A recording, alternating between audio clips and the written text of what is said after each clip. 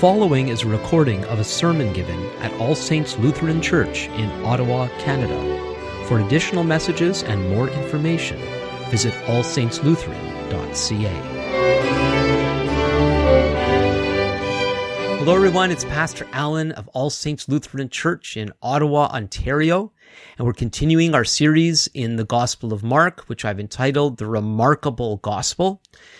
If you've been watching these sermons, you know already why I call it this, but for those that this might be new to, it's called I'm calling it the Remarkable Gospel because it seems to be presented to us. This version of the story of Jesus is given to us in such a way to evoke emotion from the hearer, from the reader, by seeing how people are reacting, and even Jesus reacts to what's going on. There's just so much emotion, so much reaction, and we see that again in the passage we're looking at today, which is Mark chapter 8, verses 1 through 21. And without wasting any more time, let's get right into it. I'll read the passage, and then I'll pray, and then we'll continue from there. Mark chapter 8, verses 1 through 21. In those days, when again a great crowd had gathered, and they had nothing to eat, he called his disciples to him and said to them, I have compassion on the crowd because they have been with me now 3 days and have nothing to eat. And if I send them away hungry to their homes, they will faint on the way, and some of them have come from far away. And his disciples answered him, How can one feed these people with bread here in this desolate place? And he asked them, How many loaves do you have? And they said, 7. And he directed the crowd to sit down on the ground, and he took the 7 loaves, and having given thanks, he broke them, and gave them to his disciples to set before the people, and they set them before the crowd.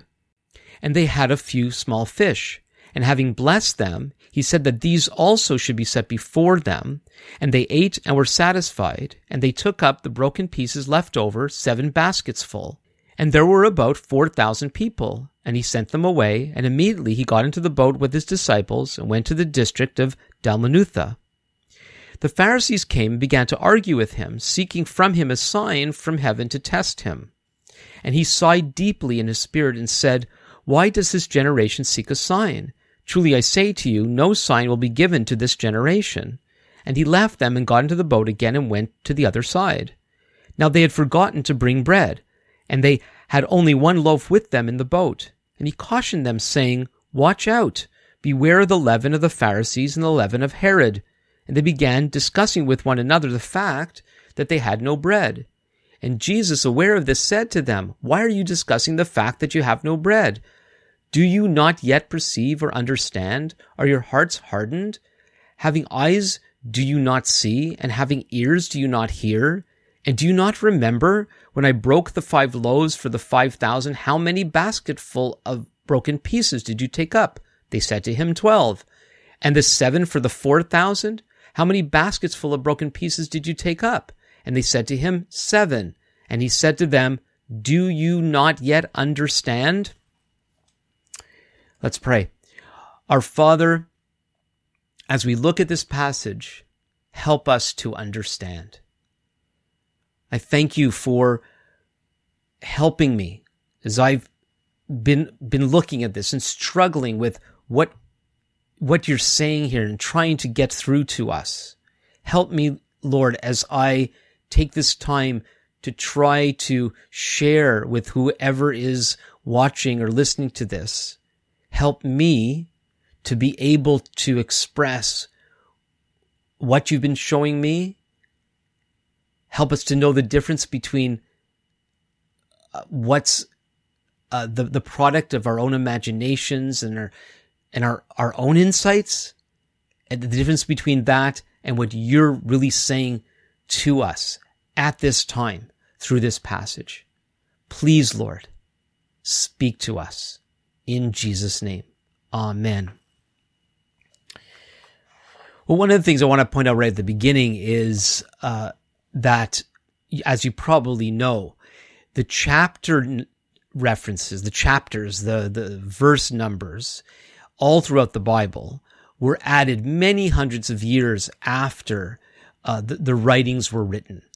And many of these divisions, and if you remember, and those of you who are still reading something like the King James Version or another translation that lists what's written verse by verse by verse by verse, this breaks up the thoughts in this very disconnected sort of way, when the writings themselves were not written that way. They flowed a lot more.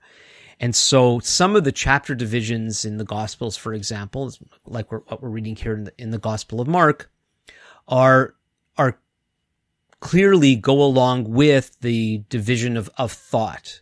And I would imagine that's what the people who invented these divisions were trying to do.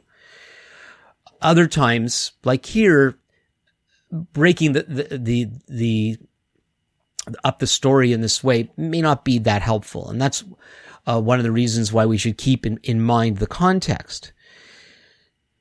So we start off, again, I'll read it in the beginning of chapter 8. In those days, when again a great crowd had gathered and they had nothing to eat, he called his disciples to him and said to them, I have compassion on the crowd because they've been with me now 3 days and have nothing to eat. And if I send them away hungry to their homes, they will faint on the way. And some of them have come from far away. And his disciples answered him, how can one feed these people with bread here in this desolate place? So in our last message, we saw how Jesus and his disciples went from the vicinity of the Sea of Galilee, also called Lake Kinneret, in the north of the land of Israel, in the Galilean region. And they went up to the coastal town of Tyre, outside of Jewish territory. And then they actually went north and then to the east and around, around the Sea of Galilee, into the Decapolis again, the region of the 10 towns. And so this whole section, starting in the last chapter, chapter 7, until here, chapter 8. Remember, the chapters were added later. The numbers of the chapters were added later. So they've been in non-Jewish territory all this time. And so while we have again a miraculous sign and wonder of the feeding of a great crowd, the last time, which was in chapter 6, was in Jewish territory. This time it's happening in non-Jewish, Gentile territory. Now, this is the only sign and wonder, which is the biblical way to refer to what we call miracles, supernatural events. This is the only one that seems to be repeated in the gospel. It's not really repeated. It's the same sort of miracle happening again. So we see multiple healings, and very often they're told in summary fashion that he healed all the people that came to him and he cast out many demons, that sort of thing. But then we see him actually doing we get the details of a specific healing, and most of those details, like we saw last time with the healing of the man who was deaf and had a speech impediment, and how he dealt with that man, is when we get those kinds of details and we begin to compare them, we see how different his methods are in each case. The stories are quite different. And there are differences in the details in this one, but in this kind of thing, this kind of more supernatural event, like the walking on the water or the calming of the storm, we only have one account of walking on water. We have one account of calming the storm, but we have two accounts of the feeding of the multitudes. So as I mentioned, the last time they were in Jewish territory, and this time they're in non-Jewish territory in the Decapolis, 10 towns or 10 cities to the east of the Sea of Galilee. And the last time, the disciples approached Jesus and told them that it was getting late and there was no food. And so Jesus told them to feed them. And it's clear that there were towns and villages nearby where food could be bought, but they were saying, like, even if we spent tons and tons of money, we still wouldn't be able to feed such a crowd. This time, the disciples don't say anything. It's Jesus that brings it up, as I just read. And he explains that if he sends them away, they'll faint along the way. It gives the impression that they're in a far more desolate, remote area this time. So the potential of even buying food, even if you had all the money in the world, wouldn't matter. They didn't have access to markets to buy the food. And I wonder if that's one of the reasons why the disciples didn't say anything. And it's interesting that it was a stretch of their faith the last time, and this situation is even more so. And that's often what happens, that the Lord brings us into one lesson of faith where we need to learn to trust him. And we get through that, and often we think, okay, well, now we've got it. But then he brings us into a more difficult situation where we have to trust him all the more. Okay, let's continue. Verse 5, and he asked them, how many loaves do you have? They said 7. And he directed the crowd to sit down on the ground, and he took the 7 loaves, and having given thanks, he broke them and gave them to his disciples to set before the people, and they gave them, and they set them before the crowd. And they had a few small fish, and having blessed them, he said that these also should be set before them, and they ate and were satisfied. And they took up the broken pieces left over, 7 baskets full, and there were about 4,000 people, and he sent them away. So this time there were 7 loaves, not 5. And here the fish seem to be an afterthought. He blessed the bread. Oh, and there were some fish, and he blessed those. So there was a second blessing that he said over the fish. The results for the people are identical. The Greek is exactly the same here in verse 8. And they ate and were satisfied. Remember, this wasn't just a snack, that he really fed them. In chapter 6, there were 12 baskets of leftovers. Here, they were just 7. But the Greek word for basket's not the same. Some translations, it talks about large baskets. And so in the Greek, 2 different types of baskets. The ones here, even though there were only 7, were very large.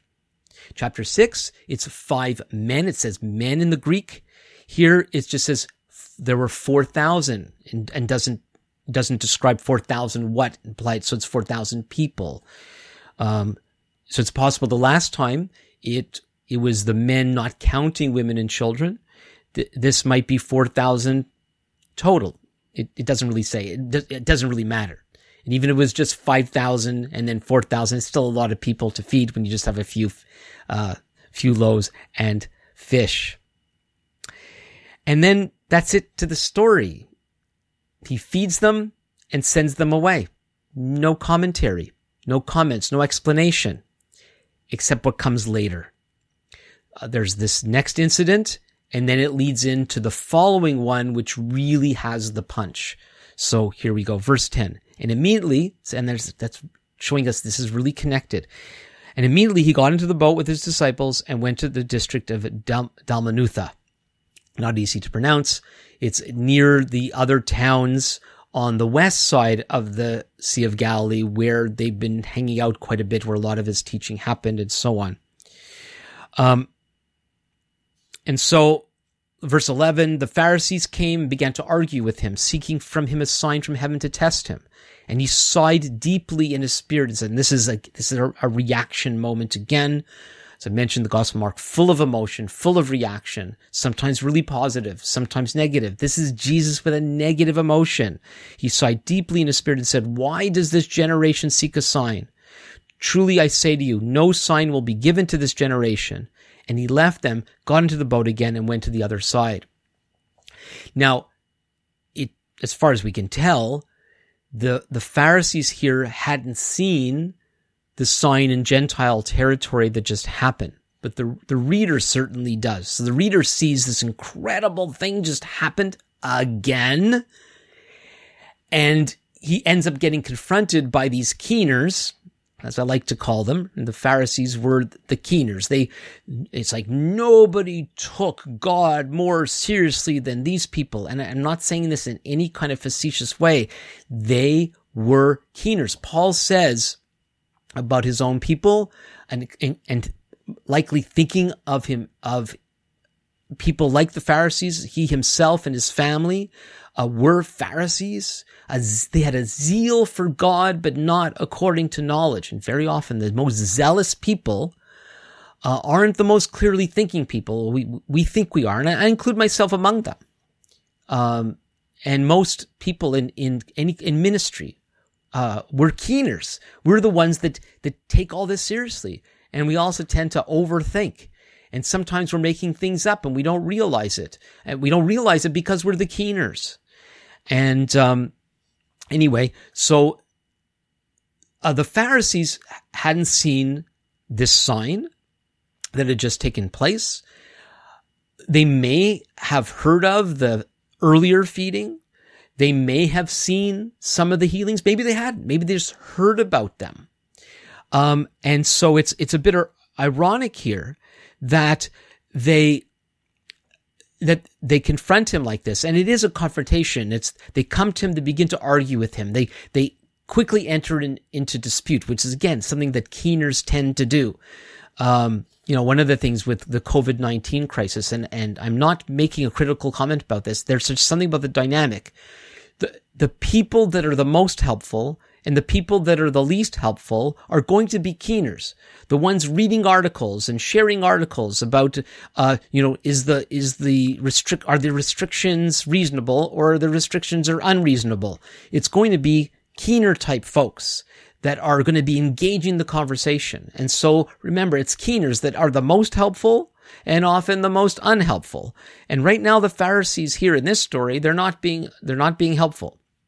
And that's why Jesus reacts the way that he does. And so, they come and they're disputing with him. And ironically, they're seeking from him a sign from heaven to test him. They're looking for a sign. He just did a sign. And they might be clued out, or it's just not good enough for them. And his reaction to this is, why does this generation seek a sign? And notice he doesn't say, why are you seeking a sign? It's not with you people, the Pharisees, though they're kind of core to this reaction of his. It's like, what's with these people? Don't they see what's going on? And if you haven't seen what's going on, isn't there enough evidence, enough story, enough possibility that why do I need to prove anything to you? He's talking about this generation. It's the people of the day. And we could say the same thing now. Like, what's with people? Like, we live in the most informed generation in history.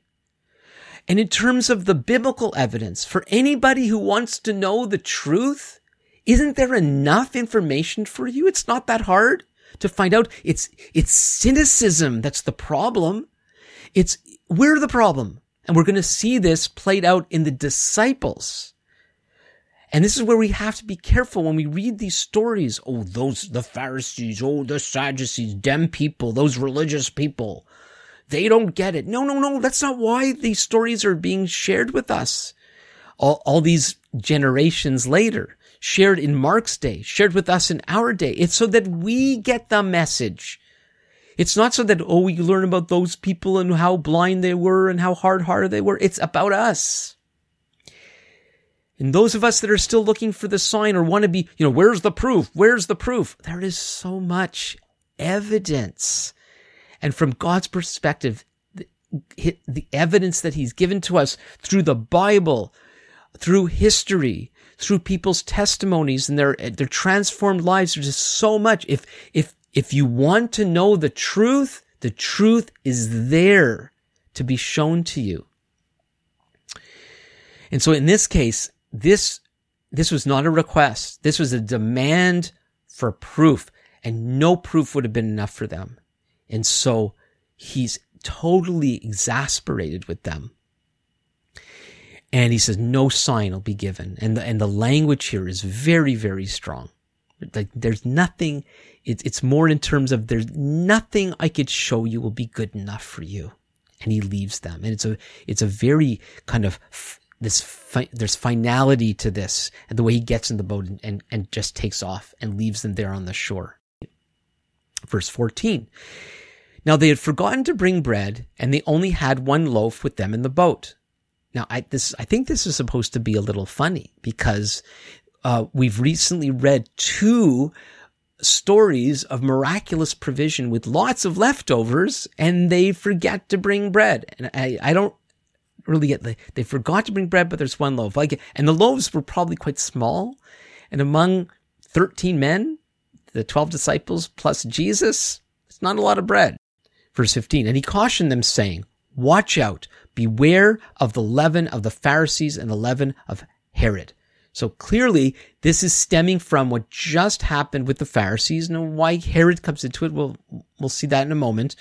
But he gives them these very strong words. Like, you guys have really got to see this. Beware, be careful of the leaven of the Pharisees and leaven of Herod. And the way leaven is repeated is very strong words. And it's like he's saying, danger, danger, listen carefully. And so he was concerned, obviously he's concerned that his disciples would be affected by the attitudes and actions of the Pharisees and Herod. And they've been confronted with some of this, and they see some of this in action. And even while Jesus is teaching them, he's concerned that the attitudes and actions are going to find their way into the lives of his own disciples. So be careful. Be careful that doesn't happen. And again, so why Herod? Why does he lump in the Pharisees and Herod? These are not,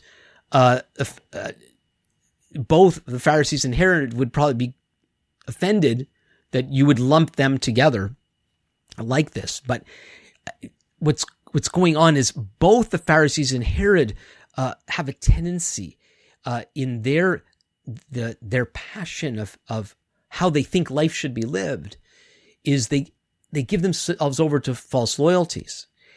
Where the Pharisees are so concerned that people follow their way of understanding how to please God. And we saw with the story of the washing of the hands, that they've introduced additions, extensions to God's word. And those extensions, traditions, became more important and usurped the authority of God's actual word. And so their loyalty became to themselves. That's how politics works. A lot of people, and we're living in a very political town here, the capital of Canada, and people who are involved in politics, very often they get involved because they're keeners. They want to make a difference. And then they discover ways, or they think they have a vision of how things should be done. And then their conclusions, their ways become more important than anything. And it's very easy to lose sight of the very reasons why a lot of these people got into the political realm. And, Herod is very different. So right from the beginning, a preference for self and their own way and becomes more important than anything. And, so, political intrigue is like a leaven. It's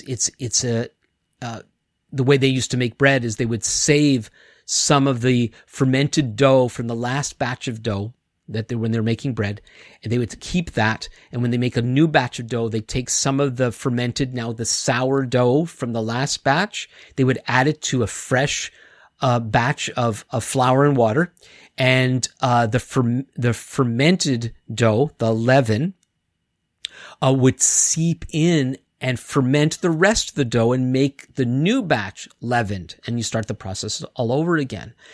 And so Jesus likens the attitudes and actions and ways of the religious keeners and the political authorities.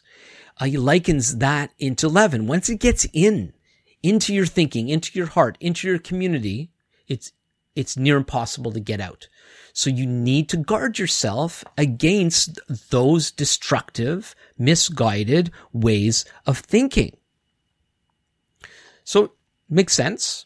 But the disciples don't get it. Verse 16. And they began discussing with one another the fact that they had no bread. So they get into the boat. They have only a loaf of bread. Jesus brings up the leaven, the Pharisees and Sadducees, in very, very strong words. And then they're talking among themselves. Oh, you should have brought bread. Why didn't you? I thought you had it. No, you had it. And it's like, what in the world? Like, how do you get from a clear teaching? The rabbi is metaphorically speaking about leaven, and they're talking about actual bread. Like, what in the world's going on here? Verse 17, and Jesus, aware of this, said to them, why are you discussing the fact that you have no bread? Do you not perceive or understand? Are your hearts hardened? Having eyes, do you not see? And having ears, do you not hear? He's talking to them like a prophet of old from the Hebrew scriptures, the Old Testament. He's using words like the prophets were using to Israel going astray, and talking about blind eyes and deaf ears and hard hearts. That's how he's talking to his very own disciples. And I was thinking too, like, this hard hearts thing. Who has hard hearts? Well, Pharaoh, in the story of the Exodus, where God was speaking through Moses and bringing these plagues, and Pharaoh would say, okay, you can go. And then he would change his mind. His heart would be hardened.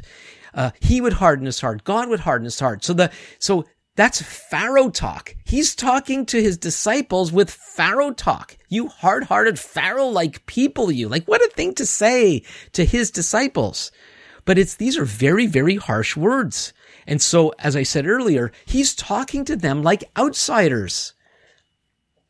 And so then he starts getting through to them. He tries to get through to them. He continues in verse 18. And do you not remember, verse 19, when I broke the 5 loaves for the 5,000, how many basketful of broken pieces did you take up? They said to him 12. And possibly it was like, how many baskets of broken pieces, disciples? 12. Like scolded school children. And the 7 for the 4,000, verse 20. How many basketfuls of broken pieces did you take up? And they said to him, 7. And of course, I don't know if that's actually the way it was, but they know the answer to these questions. He knows they know. He's scolding them.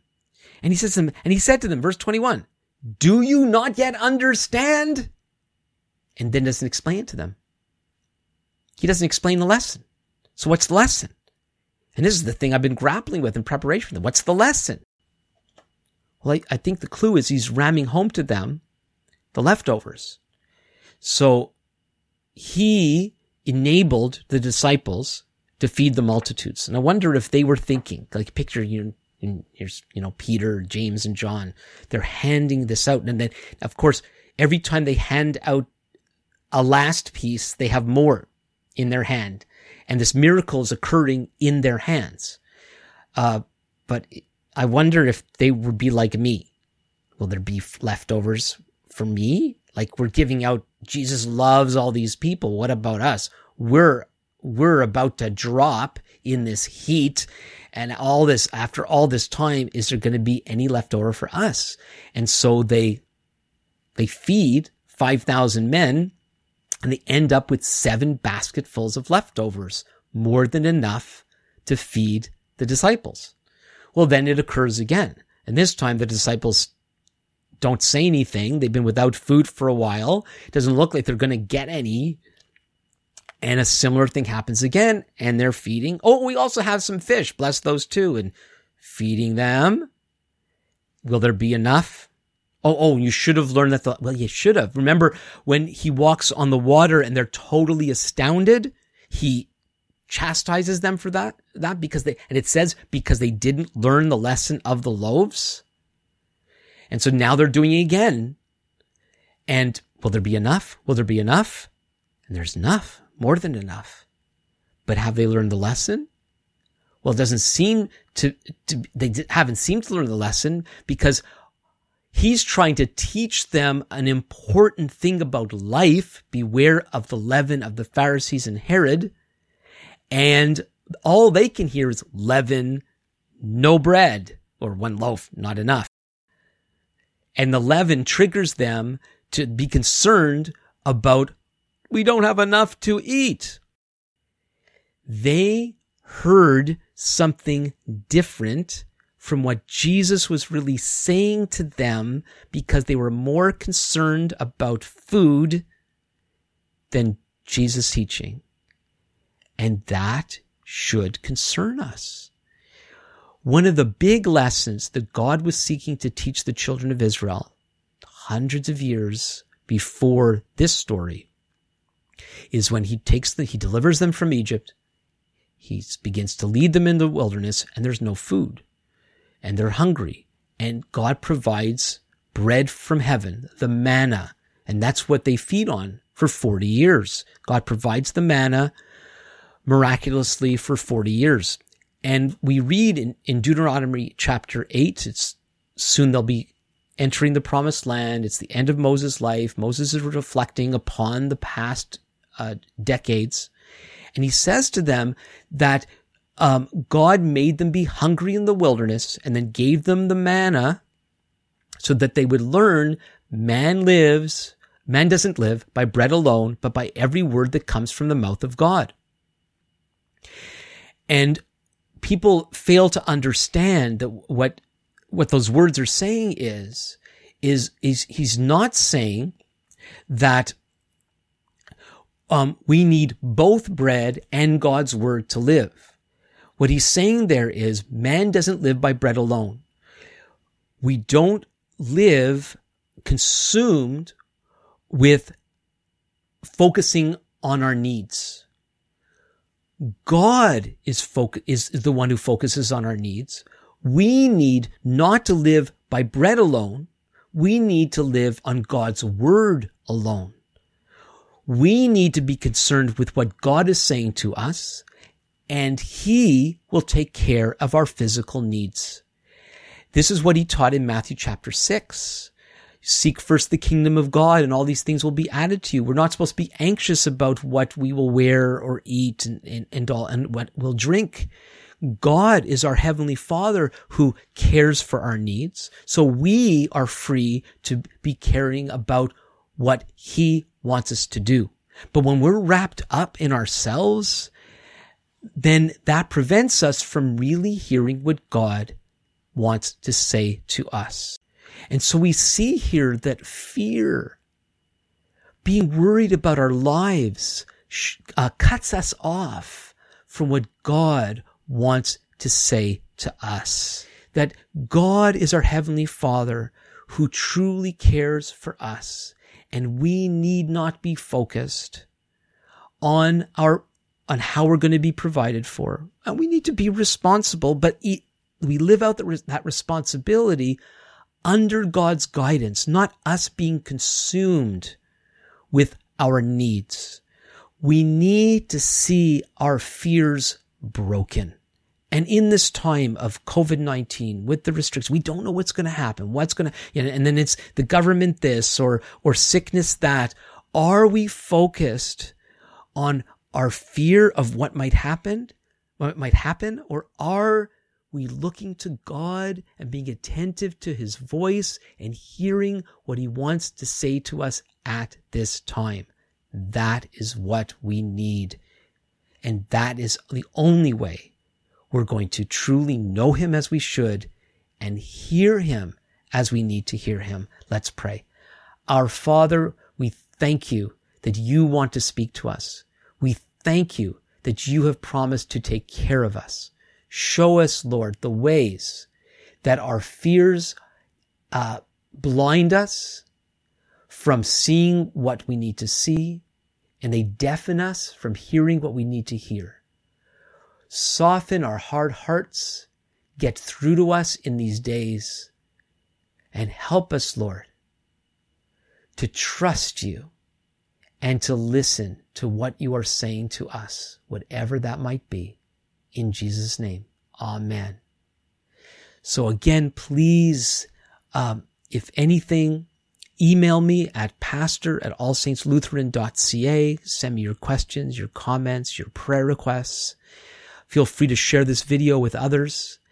And let's look to the Lord together like never before. Until next time, this is Pastor Allen. God bless you. Thank you for listening. For additional messages and more information, please visit us on the web at allsaintslutheran.ca.